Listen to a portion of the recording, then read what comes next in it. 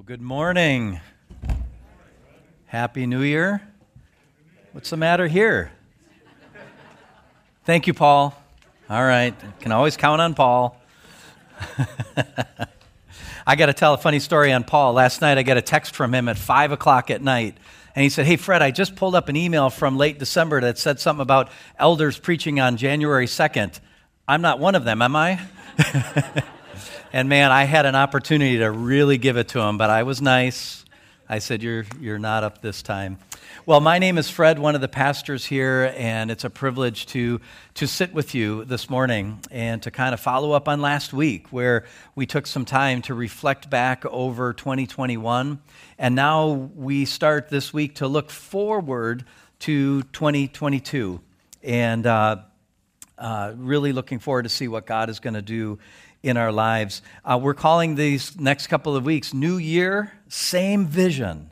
New Year, Same Vision. And our heart around here is to love Jesus and to make disciples.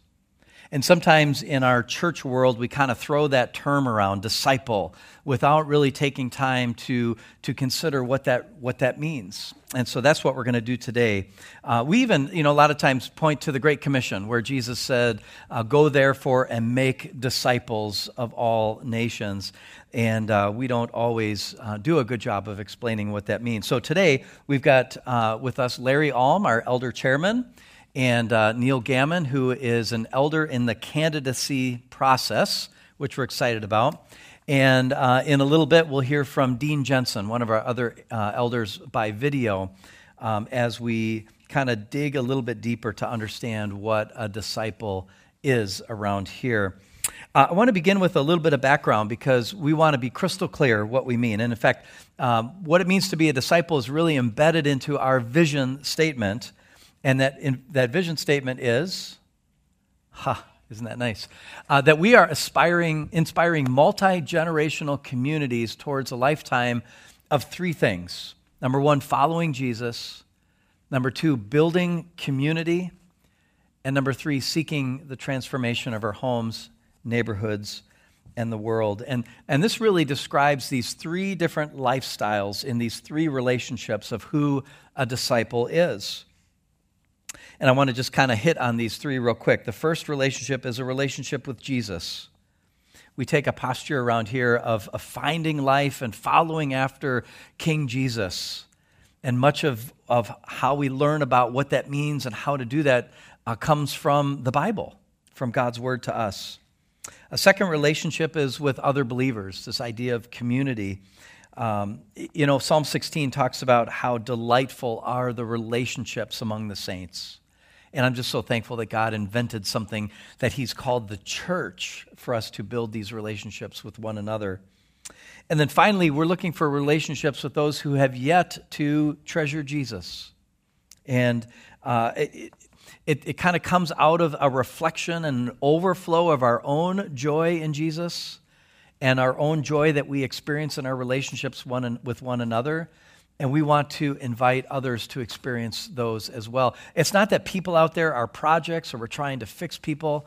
That's really not our motivation at all. But it comes from what we just got done singing about what God has done in our life to transform us. As we talked about a year ago as we went through the book of Ephesians, that we were dead in our trespasses and sins. We were dead at the bottom of the ocean. But by God's grace, he made us alive in Christ. And that is something so special that we want to share for others to experience. And as I've been talking, Phil has very well built this Venn diagram on the slides. And this idea of a disciple is really that sweet spot in the middle where we're experiencing these three relationships, these three key lifestyles in our lives together. We read in Colossians chapter 1, 15 through 17. This is a couple of verses that really describes these three relationships well. Paul wrote this. He said, "And let the peace of Christ rule in your hearts, to which indeed you were called in one body, and be thankful. Let the word of Christ dwell in you richly, teaching and admonishing one another in all wisdom, singing psalms and hymns and spiritual songs, with thankfulness in your hearts to God. And whatever you do in word or deed, do everything in the name of the Lord Jesus, giving thanks to the Father through him. We're going to come back to this passage a couple more times this morning, but in verses 15 and 16, we see this lifestyle of following Jesus where Paul says, let the peace of Christ rule in your hearts. And he says, let the word of Christ dwell in you richly. And those expressions really describe this personal relationship that we have in Christ. To find that peace in our hearts, to let the word of Christ, the Bible, dwell in us richly. So important. So Larry, I'm going to turn things over to you for a few minutes. Why don't you start by telling us more about this lifestyle of following Jesus and what that means to you? Well, it's interesting that our first song talked about a testimony, and I want to give a testimony of how in a particular struggle in 2021, I really needed the word of Christ to give me the peace of Christ. I know from many conversations that I've had with many of you that a lot of us have struggled with the same issues. As a citizen, I was increasingly distressed by the direction being taken in government policies. But here at Hillcrest, as an elder, I had to help make hard decisions regarding how to respond to COVID mandates. And you probably know that the elders based their decision on what we studied in 1 Peter 2 last year, from verses 13 to 17, which said, "Be subject for the Lord's sake to every human institution, whether it be to the emperor as supreme, or to governors as sent by him to punish those who do evil and to praise those who do good. For this is the will of God, that by doing good you should put to silence the ignorance of foolish people. Live as people who are free, not using your freedom as a cover-up for evil, but living as servants of God. Honor everyone. Love the brotherhood. Fear God. Honor the emperor."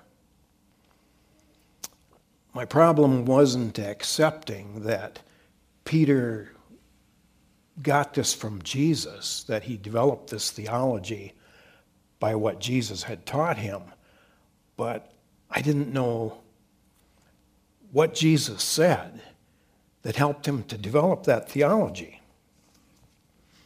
And that was where I was really struggling. I was also profoundly influenced by two other ideas that we studied in 1 Peter. One, that we are sojourners, exiles, that this world is not our home. And he also said that we have an inheritance that is imperishable, undefiled and unfading, kept in heaven for you.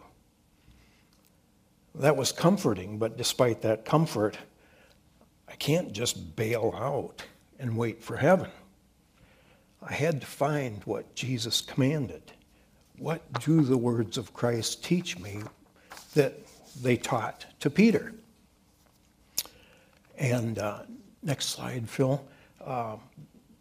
These two commands are what I found that have guided me. It's from Matthew 22, 15 to 21. And it says, "Then the Pharisees went and plotted how to entangle him in his words. And they sent their disciples to him along with the Herodians, saying, 'Teacher, we know that you are true and teach the way of God truthfully, and you do not care about anyone's opinion, for you are not swayed by appearances. Tell us then what you think. Is it lawful to pay taxes to Caesar or not?' But Jesus, aware of their malice, said, 'Why put me to the test, you hypocrites? Show me the coin for the tax.' And they brought him a denarius. And Jesus said to them, 'Whose likeness and inscription is this?' They said, 'Caesar's.' Then he said to them, 'Therefore render to Caesar the things that are Caesar's, and to God the things that are God's.'" I'd probably always tended to simplify these two commands to the question of paying taxes, but I see that there's a whole lot more there.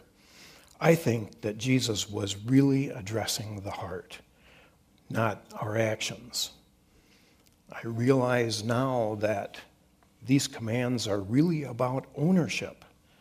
It addresses how I can be happy while living under an evil authority. And I've come to believe that this is the command that Jesus intended.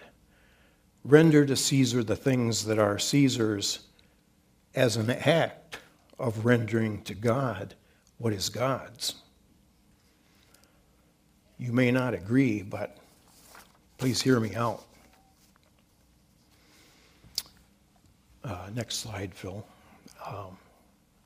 I believe that there is an unmistakable assumption in the second command, render to God the things that are God's.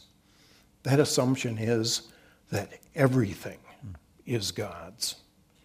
God has supreme authority over everything.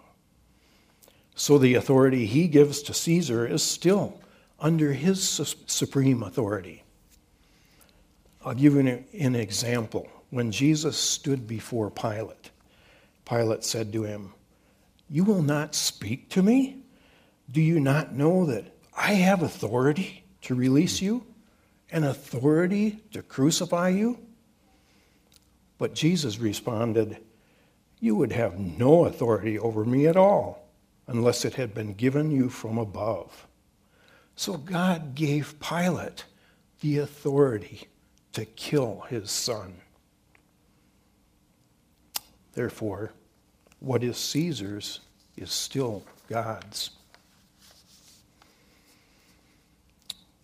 And Fred mentioned the Great Commission. And before Jesus commanded the disciples to go and make disciples, he said, "All authority in heaven and on earth has been given to me." God has supreme authority over everything, and he has given that authority to Jesus. All authority on earth belongs to Jesus.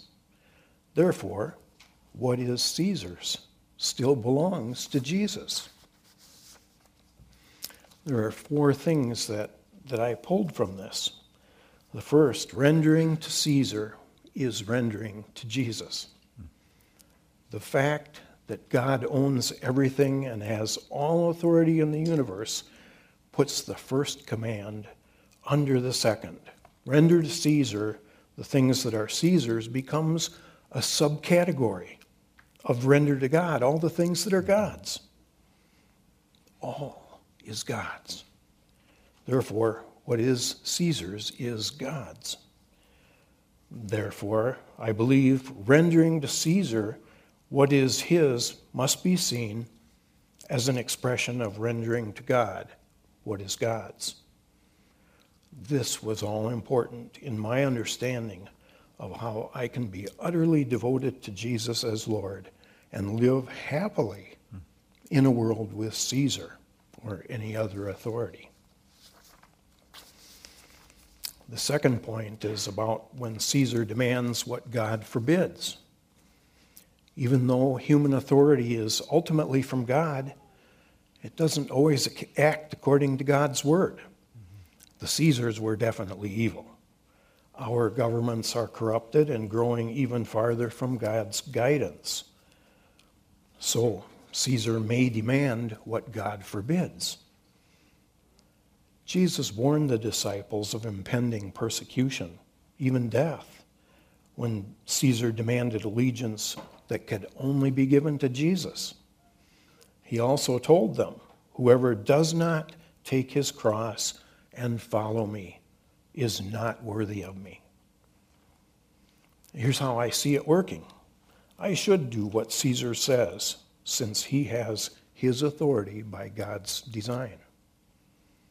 But I must never give any allegiance to Caesar that demands that I do not render supreme allegiance to God. Third, we submit to Caesar to acknowledge the supreme lordship of Jesus. I render obedience to Caesar when I can, not because he is Lord, but because our Lord Jesus commands me to. To put it another way, my obedience to Caesar takes Caesar off his throne because I'm really expressing my obedience to the lordship of Jesus. I want to give you an example of how I see this works when the law is not just. Jesus told his disciples, "You have heard it was said, an eye for an eye and a tooth for a tooth. But I say to you, do not resist the one who is evil. For if anyone slaps you on the right cheek, turn to him the other also. And if anyone would sue you and take your tunic, let him have your cloak as well. And if anyone forces you to go 1 mile, go with him 2 miles." Now, this is, it would seem to be really passive, but I want to give you an example that I've experienced when this was not passive. I knew a young woman, a brand new Christian, who had a friend who was seeking abortion. And she thought that the right thing to do was to be compassionate and to be a good friend, and this friend had no one else. She was going to go to the abortion clinic with her. But this is a case where it's like going the extra mile, but we don't go the extra mile when the person is intending to shed blood. And so that's where we lose that passivity and resist the evil one. And the fourth point, the greatest battle is to be brokenhearted in our resistance. Jesus submitted to crucifixion willingly to save his enemies. Knowing that I'm a forgiven sinner should take the arrogance out of my resistance to authority. And if I must disobey Caesar for the sake of love and justice, I need to first remove the log from my own eye. And that should soften my indignation into a humble and quiet no. The greatest battle I face is not overcoming unjust laws, but becoming the kind of person who has been freed to live in this world as a citizen of another kingdom. I won't be either escaping the world or conforming to it, but trying to live out the radical difference that King Jesus makes in every relationship, including my relationship with the state. And I still sometimes struggle with this, but I can always come back to this and be happy following Jesus even when Caesar seems to be in control. I know he's not. Thank you, Larry. I appreciate how you're taking that following Jesus, the word of Christ dwelling in you richly as you unpacked that process for yourself of how that applies to our life today. And so that's a great example of that. And thankfully, though, God did not call us to do this all on our own, but has really called us to follow Jesus in the context of community with one another. And Neil, you have been a life group leader around here for a long time. You're taking that next step to invest in the leadership of our church and your process of becoming one of the elders around here. And would you kind of unpack for us a little bit more about what it means to have relationships in community? Yeah, you bet. Thank you, Fred. So when we start to look at building community, it's really a biblical calling when it comes down to it. When you take a look at the Word, there are many examples throughout the Word that really lead towards life and community. So, Phil, if you want to hit the next slide, please. So as we, just look at a couple of the examples from the Word. So we look at Matthew, and Matthew, of course, talks about Jesus, and he says, wherever 2 or 3 are gathered, I will also be there. And so, obviously, he's talking about groups of people in community, and that's where Jesus will be. We look at the New Testament and all the books in the New Testament and the writings and how the authors really were addressing churches. They were addressing groups of fellow believers. And so you see once again that real call to community there. And even the Lord's Prayer, when you think about that, our Father, not my Father, our Father, who art in heaven, hallowed be thy name, thy kingdom come, thy will be done on earth as it is in heaven. Give us this day our daily bread. And forgive us of our trespasses as we forgive those that have trespassed against us. So you can see throughout the Word that there's a real calling as believers to not do this alone, as Fred said, but to do this as a community, to work together, to worship together, and to love on one another. And so with that said, it's kind of tough for me to say that as being a natural introvert. I typically really recharge my batteries mostly when I have some downtime, some alone time. But at the same time, I see the real value in community. I grew up in a home where my parents became believers a little later in life. They were in their mid-30s. And so, didn't necessarily grow up completely from a church biblical perspective, but started to, obviously, when they became believers, started to make that transition. So attended, excuse me. So attended churches down in the South where I grew up, and most of the church, it was more about services. So you'd attend Sunday mornings, we had Sunday school, we had Wednesday evening services, but it was less community-driven. It was more about the corporate worship model is what we practiced. But fast forward to about 15 years ago when we came to Hillcrest, and it was very different and felt very welcoming. And the reason for that is because of the community feel that we have here and the biblical saturation and the understanding of that and how this community comes together around that. And so with that, Hillcrest does provide a lot of different opportunities for community. So Phil, if you want to hit the next slide there.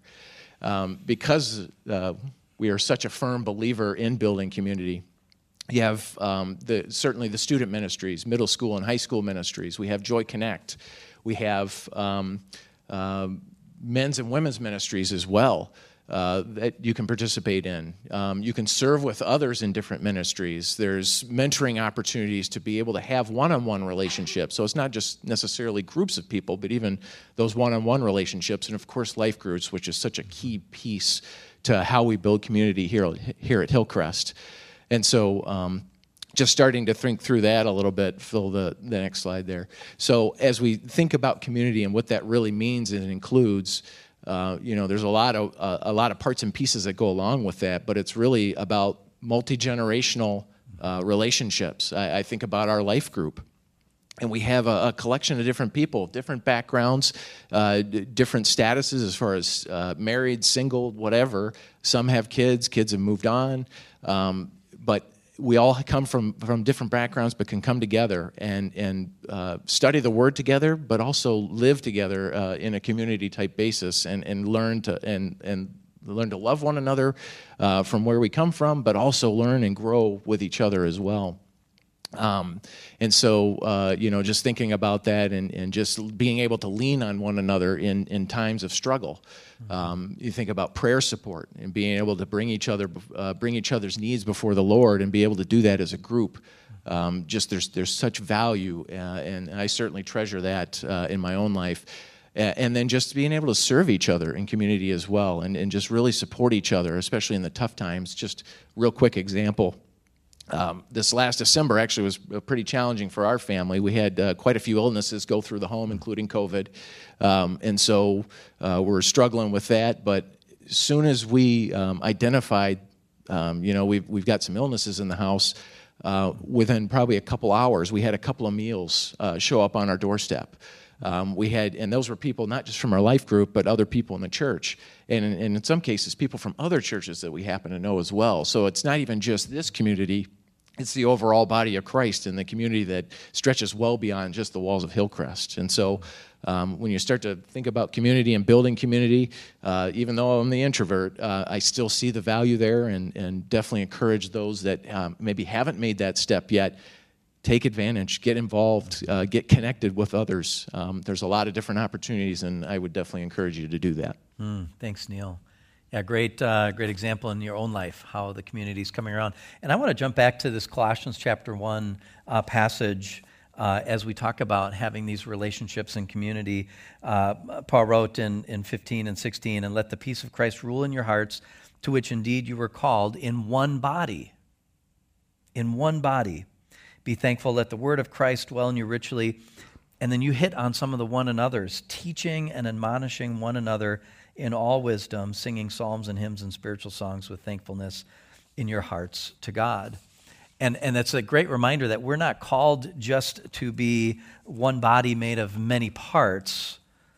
We are called to be one body made of many parts, not all these different parts that are separated and distanced from one another. And so very, very important. Colossians 15 and 16, or actually it's verse 17, as we jump into our third relationship here, Paul says, whatever you do in word or deed, do everything in the name of the Lord Jesus, giving thanks to God the Father through him. And as we've been learning about through the book of James that we've studied this fall and we'll pick up here again in a couple of weeks, God calls us to be hearers of the word and doers of the word, not just on our own as individuals. And friends, not just even in these beautiful relationships of our church community, because we don't want to only become a holy huddle. I'm in agreement with you as an introvert, somebody who leans in that direction. I just love spending time with my Christian brothers and sisters. But God calls us to go beyond those walls and into the world around us. And so we're going to hear from Dean in just a second here on video, some of his experience of what it means to develop this third relationship as we seek the transformation in the lives of those around us. So let's hear from Dean Jensen. Hi, my name's Dean Jensen, and I'm an elder here at Hillcrest. And today I get to talk to you a little bit about seeking transformation and really having a heart for that. And it hits me and my wife also because we came to faith later in life. We grew up thinking that, you need to be good enough to get into heaven, but what good enough was kind of unclear at times. And some of that ended up resulting in actually taking joy away because you never know, am I doing enough? And not knowing that would pull joy away, and it would stop me from seeking Jesus because I would never know, and he probably would never accept me anyway. And I would look for joy in things that weren't in Jesus and the worldly joys. And those, in the end, they are all empty. They would not last, and oftentimes they were detrimental to myself, to my wife, to our marriage. And it really added a lot of pain for both Lisa and I. And that kept going until one day Lisa was out and someone started a relationship with her, seeking her transformation. We didn't know it at the time. But she talked a little bit about Jesus. She had a lot of joy and invited Lisa to come to Hillcrest. And I remember when Lisa came back from that first trip to Hillcrest, how excited she was. She said, they preach out of the Bible. They talk about joy and they live joy. And they talk about a relationship with Jesus, which we never really knew growing up, Lisa and I. And it was life-changing at that point. And then afterwards, I attended Hillcrest and saw the same thing. And just seeing that joy that I thought was elusive, and how would you ever get that? Seeing that with people here,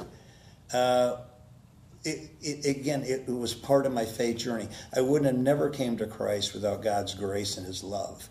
But alongside of me were people from Hillcrest who had that heart for seeking transformation, and I could see their joy. All I could think of is if that person talking to Lisa didn't have joy in her heart, and it was kind of like, the weight of the world, the weight of sin. And if I came to Hillcrest and I just saw people who were downtrodden by the brokenness of the world, it wouldn't have succeeded. God would have succeeded eventually. But having that joy and seeing that joy and then have somebody with a heart to seek transformation was so pivotal in our lives, Lisa and my life, That's what we really want to continue at Hillcrest. And I look forward to them. And people will ask, once you've accepted Christ, is it still hard? Do you still have joy? And it's kind of like, yeah, I do. Well, do you find joy in the hard things? And our hard things for us are like after we became a Christian, I lost my job. Lisa's health has been going down, and she used to have like a walking stick to help her walk. Then it turned into a walker. Now it's mostly a wheelchair. And people go, how do you find joy in that? And the way we find joy in that is we know the end game. The end game is glorious. And do we pray for Lisa's health? Do we pray for continued employment? You bet we do. Prayer is the work. But we find such joy because we know we're in his hands. And people will see that. And as you look to seek people, them seeing that joy is going to intrigue them. It'll confuse them, but it'll intrigue them. And they'll come into this church just like Lisa came into the church and I came into the church because somebody was seeking transformation and they had joy. And that's so important to keep having that leak out of you, having that joy leak out, and then having that seeker mentality. It's kind of like the Packers, Rodgers and Adams, for those who are Packer fans. What a great combination. And it takes both of those, that seeking mentality and the joy. And the problems still come out, and they're still there. But one thing I'll talk with people about is if you have a problem here and you have Jesus here, and the question is, do you put the problem in front of Jesus so you're always looking at your problem? You know Jesus is there to catch you. But in effect, that's not a lot of joy. The joy comes, you flip it. I see Jesus. That's what I look at. My problem's back here. It starts to disappear. The problem does. Make sure you look through Jesus first. And to me, that's what brings joy. Having that joy is what will attract people. And that's what we want to do at Hillcrest. We want to bring people to know life with Jesus, one life at a time. So make sure we do that.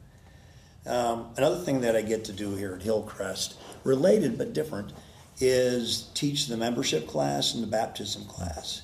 And that's so cool because you get to see the newer believers and help them become fully devoted followers of Christ. And that's neat because I get to know them more on an individual basis. They're smaller classes. And they get to ask questions. It's a very focused discussion where they can dig deeper. And again, I get to share some of my joy with them. And the thing that I like to remember also with that class is they would have never been there if someone wasn't seeking them and asked them to attend Hillcrest for the first time. Just like Lisa, it's repeating my story and Lisa's story. And it's a good memory for me to make sure I continue to go out, seek a mentality, and have that joy leak out, just like all of us. Just because I'm an elder doesn't mean, only Dean and the elders can do this. Everyone can do that. That's one of our core values at this church, is seeking that transformation with joy. You need them both. And then, of course, saturated in prayer. So that's what I'd like to talk about today, and I want to wish everybody a Happy New Year, and I can't wait to see the things that God puts in front of us this year. Thanks. Isn't that cool? It is such a gift to be led by these guys, Larry, Neil, Dean, and then Paul, and Brian and David, of course, as an elder-led church around here. And really neat to see how each of them are growing in their own lives to become more like Christ and to develop in their own sense of being a disciple. And for me, as I reflect back, it's really hard to believe that Jennifer and I have been part of the Hillcrest family now for over 27 years. And it's been such a gift and a privilege for the last 16 years to get up in the morning and come to work and be one of the pastors here, to get to work with all my friends. And it's been fun for Jennifer and I as we're going through a transition in our own lives, from raising our kids to now having 4 adult kids who are on their own. The house is emptier and quieter, and that's meant a lot of change for us. And yet we're working in our own lives to rely more and more on God's Word, to find the wisdom that we need in now being parents to adult kids. We love spending time in the community around here. We had an opportunity just this last month to really receive tons of love and grace from the members of our life group, and that was a real joy. And Jennifer and I, in our own lives, are still finding places where we can seek these relationships outside of the church. I can't say in my workplace, right? Hopefully not. But for Jennifer, working in the schools, she's got tons of relationships with others, working in our neighborhoods. I love how Maxine put it a couple of weeks ago on her video, where she wants to be Jesus with skin on to the people around her. And so Jennifer and I are working on those things in our own life as well. And we want to kind of leave you with a couple of takeaways to encourage you to do the same in these three different key lifestyles and key relationships in your life. So I'm just going to kind of throw out a lot of questions for you to think through and to contemplate in your own lives. How are you joyfully following Jesus these days? How are you joyfully following Jesus these days? I know we live in a world that's got a lot of things going on, and there are some things out there that are trying to steal your joy. But in what ways are you seeking and finding that joy? Secondly, as we build community, who are you spending time with around here? Who are you intentionally apprenticing, which is going to come up next week as David hits on some of our values? Who are you building into, either in a one-on-one relationship, in the context of a life group, or in any number of other ways, as Neil talked about here at Hillcrest? And finally, we talk a lot about this concept of pray, watch, and step. And so, as you reflect on your life right now, who are you praying for in your circles? Maybe someone who has yet to treasure Jesus. And are you actively watching for those opportunities and asking God to give you courage when you have those opportunities to take that relationship one more step, to actually step into that and continue to build those relationships? So as we wrap up our time with you today, I want to just be encouraged that God has been and is going to continue to do some great things in our lives individually, in our lives corporately, and in the lives of those around us. Next week, David is going to kind of share part 2 of this New Year, same vision concept as he talks about our 5 core values around here. These values reflect our most deeply held ideals, things that are not up for debate or compromise. And having these values is really important because it helps us to focus our time and our energy, both as leaders, but also people serving in ministry. Helps us to guide these decisions based on how do we use the time, talent, and the treasure that God has given to us. And then these values help to encourage and propel us to find these relationships outside of our church walls. We talk a lot about living the life of a disciple Monday through Saturday, not just on Sundays. And so we're looking forward to having David back next week to continue this discussion of New Year, same vision. So thank you to both of you for joining us today. Let's pray together. Our Father, we are so thankful for your goodness and your grace over these last 32 years at Hillcrest Bible Church. Thank you for the men that you have placed as elders to oversee your church and to help lead us and guide us into this future, into 2022 and beyond. Father, we ask you for your help by your Spirit, for each of us individually, and for us as a church family together to love Jesus and make disciples in 2022. Help us to grow in our relationship with Christ, with one another, and with those in our homes, our neighborhoods, and the world around us. And we pray this in Christ's name. Amen. Amen.